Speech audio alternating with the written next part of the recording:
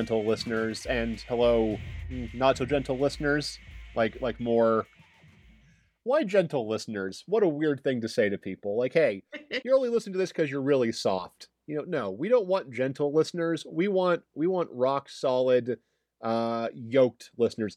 Greetings, yoked listeners, and welcome to Social Justice Weirdos. I'm Charlie McCorn. I use they, them, their pronouns.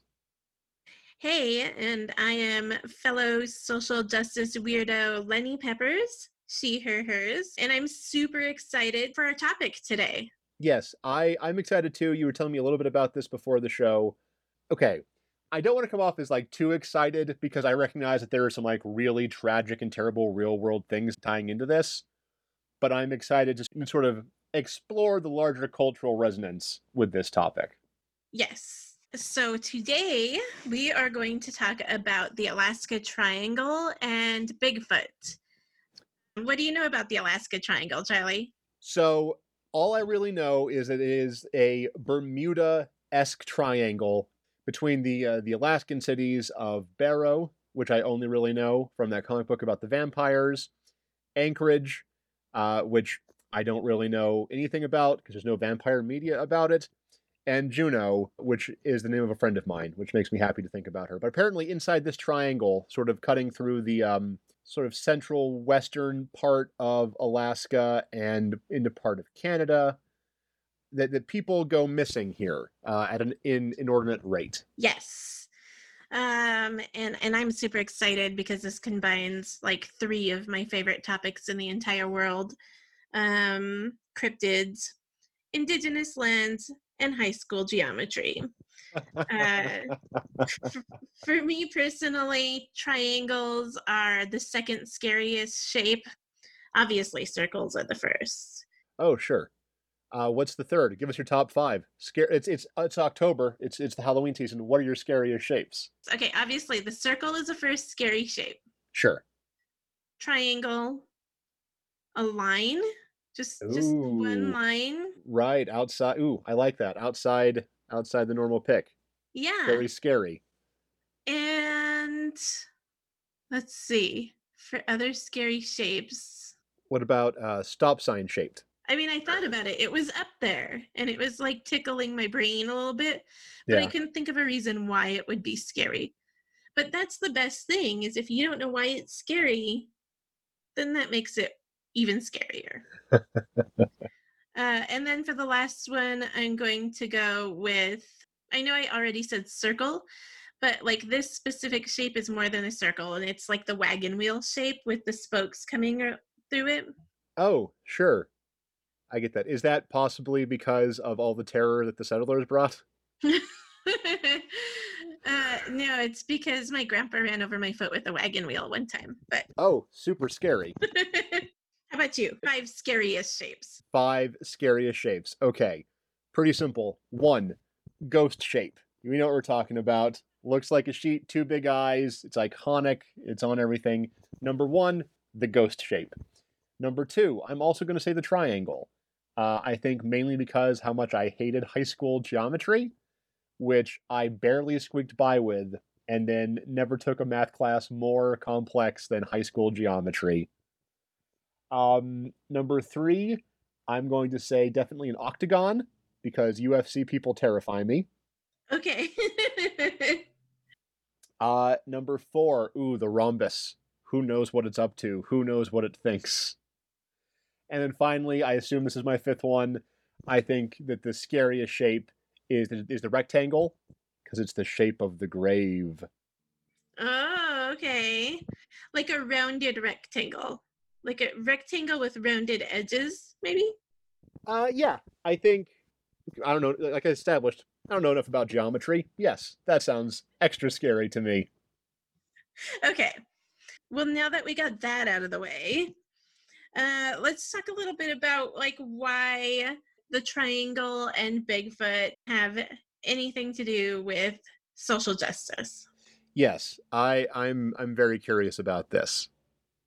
Okay, the reason why this came up was because I was watching a show on the Travel Channel, my favorite channel because they never talk about traveling to like any place like exotic or like beautiful as a vacation, but because it's scary. Like they cover all like haunted houses, they cover like scary locations.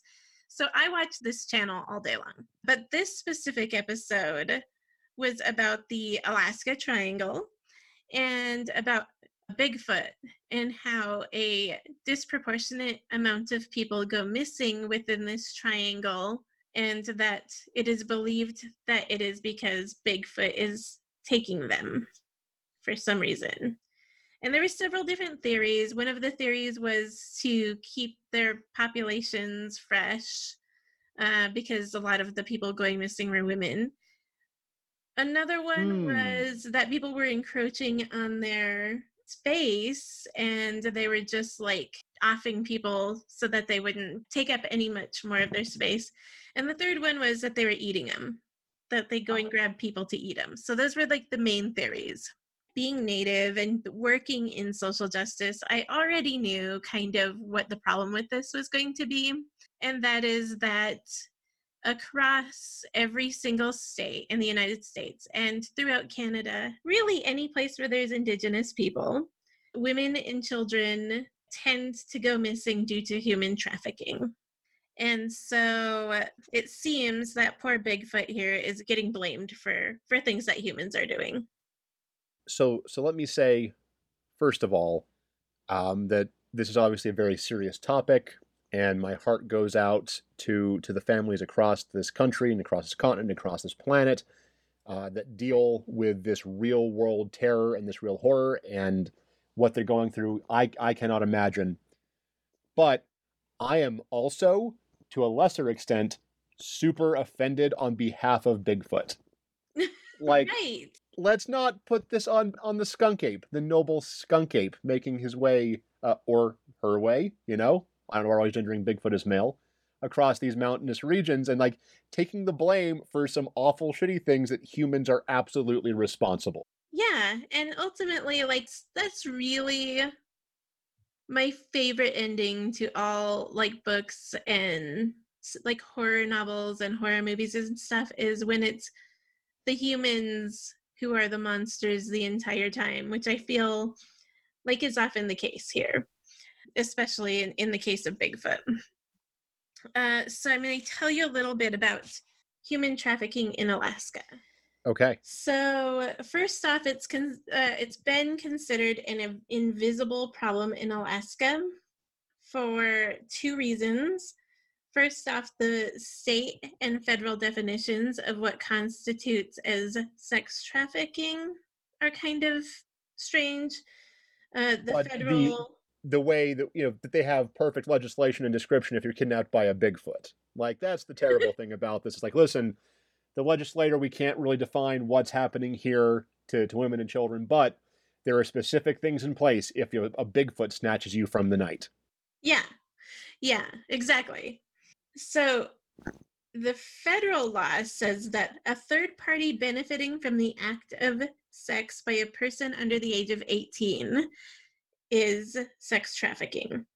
But the state law says that the person needs to be under the age of 20. And so there's kind of, but in addition to that, like we have state laws, we have federal laws, but then there's also jurisdictional law and tribal law when it comes to what's happening, especially in like communities where we have reserves and reservations. Mm-hmm. I really hate the image of like people arguing over this age, like this number of like, well, can't be sex trafficking if they're in their mid 20s. Like that Yeah, really irks me. Like that's really shitty. yeah, totally. And the other thing is that a lot of people don't know the law or that they're even sometimes being exploited. Some people have gotten into a relationship where their significant other is exploiting them, and they don't realize that that's what's happening to them. And in other cases, some people don't know the 18 law but maybe don't know the state law of 20, or just don't know. I mean, like I said, there's so many levels of law that people have to know that even the lawyers don't know all of those levels of law. Wow. Wow, wow, wow. So in this area, more than 1,600 people have disappeared.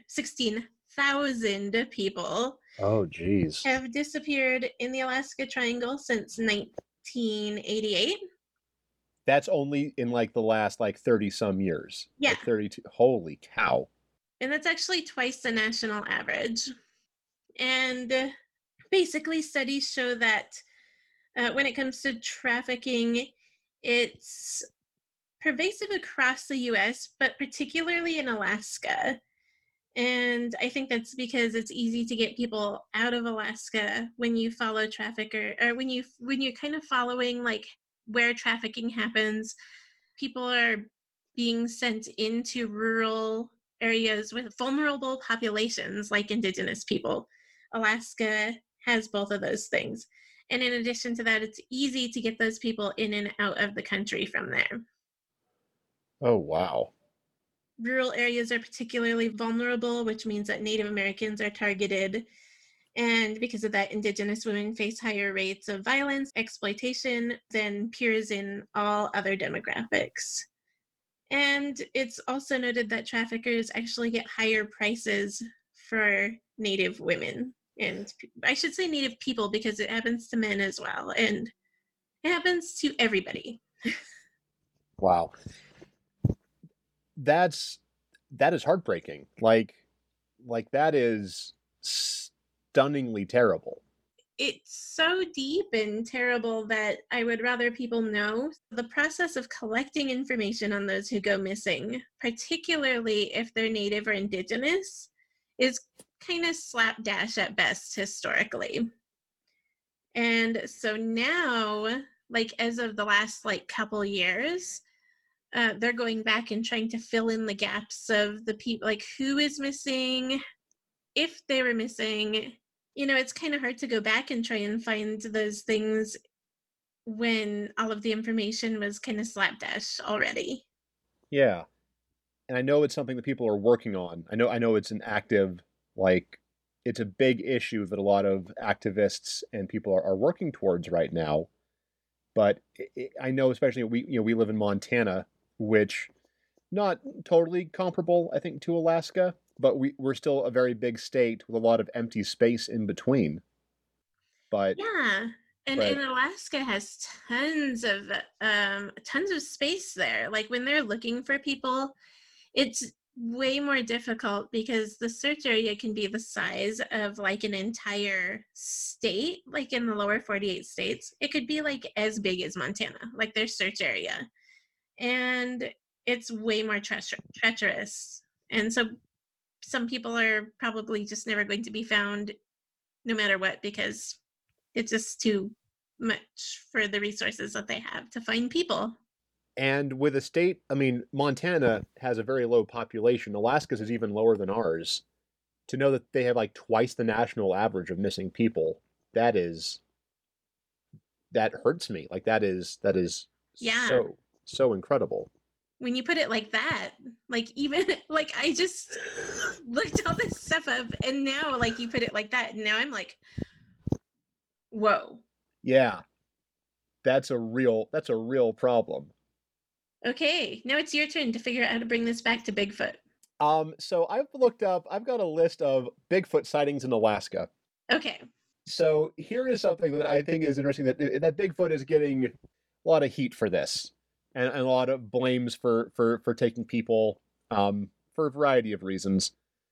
According to the Bigfoot Field Researchers Organization, the BFRO or the BFRO, I think BFRO is pretty good.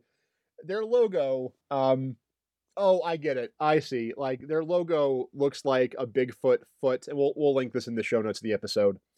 But it also just kind of looks like a bunch of like rocks stacked on top of each other, and then Bifro, it's a foot. It's a picture of Bigfoot's foot.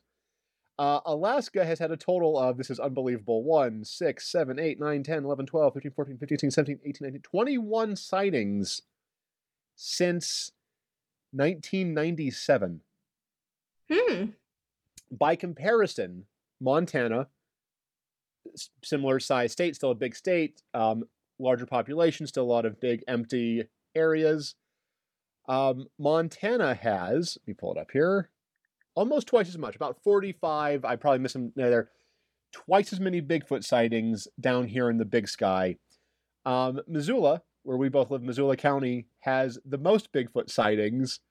We Really? have at least 3 to 4 times any other county of sightings of Bigfoot. Wow. The most recent one here was in June of 2018. Mineral County had one this April, apparently. But ours go back to 1979, 71, 1970s as the earliest. So Bigfoot, or as I prefer to call them, the mighty skunk ape, because it's a much better name. Substantially fewer sightings in Alaska, but is still getting the heat. It's weird to me that, in Montana, here we are, we have so many more sightings of Bigfoot. Yeah. We also have a very serious problem with missing and murdered Indigenous women and children and people. And we aren't blaming Bigfoot. We aren't being like, oh, what's happening here? Don't you know? The skunk ape got her. We don't, to my knowledge, no one's blaming Bigfoot here, despite having more sightings of Bigfoot than Alaska, where Bigfoot's taking the rap for all of these things, which is crazy. Right. And that was like the entire like topic of this show was like Bigfoot's taking people in disproportionate numbers in Alaska. And I was like, Like, well, if there were more Bigfoot sightings in Alaska, and I'm not saying, oh, it'd be more understandable. I'm not saying that. What I'm saying is like, oh, well, they see more Bigfoot and they have more missing people. Correlation does not mean causation, but I can see how people would view that. That is not the case. That is not the case at all.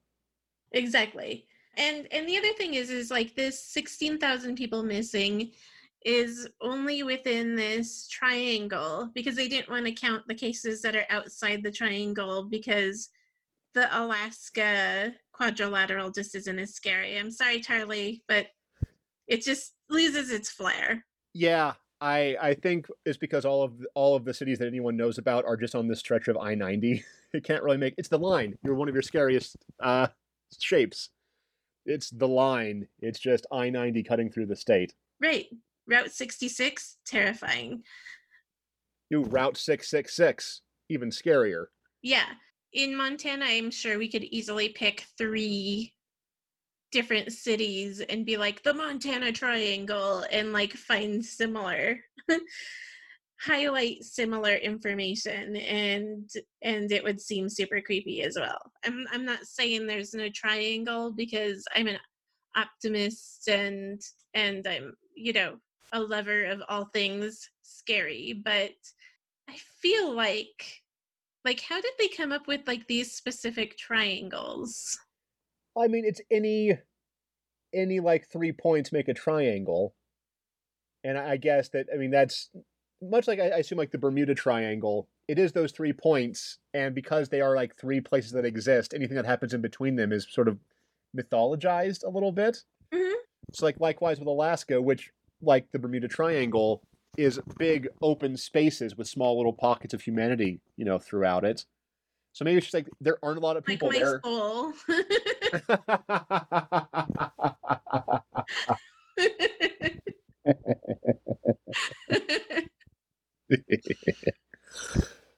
That's my guess at least. Okay. But yeah, that's all the information that I was able to find right now on it. And the thing that makes me sad is when they do blame something like Bigfoot or like a triangle and things like this, and it's really hard to take them seriously ultimately. And so people are looking for their loved ones or trying to get justice for their loved ones, and when those losses are blamed on magical things, then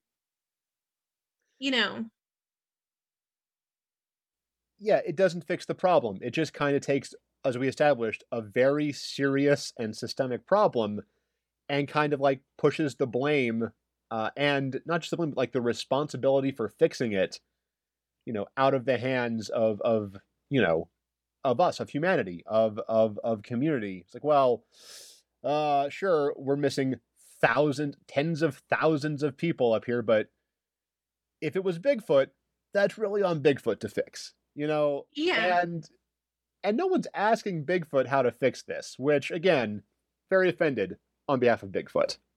Well, you know what we're going to have to do about that, right? Oh, what's that? We are going to have to go find Bigfoot and get some answers. Do we have a budget for that for this show? Can we?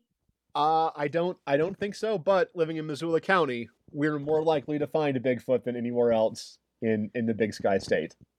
Okay, so we did jokes for ghosts. Maybe we could do like an interview and then maybe do comedy for them.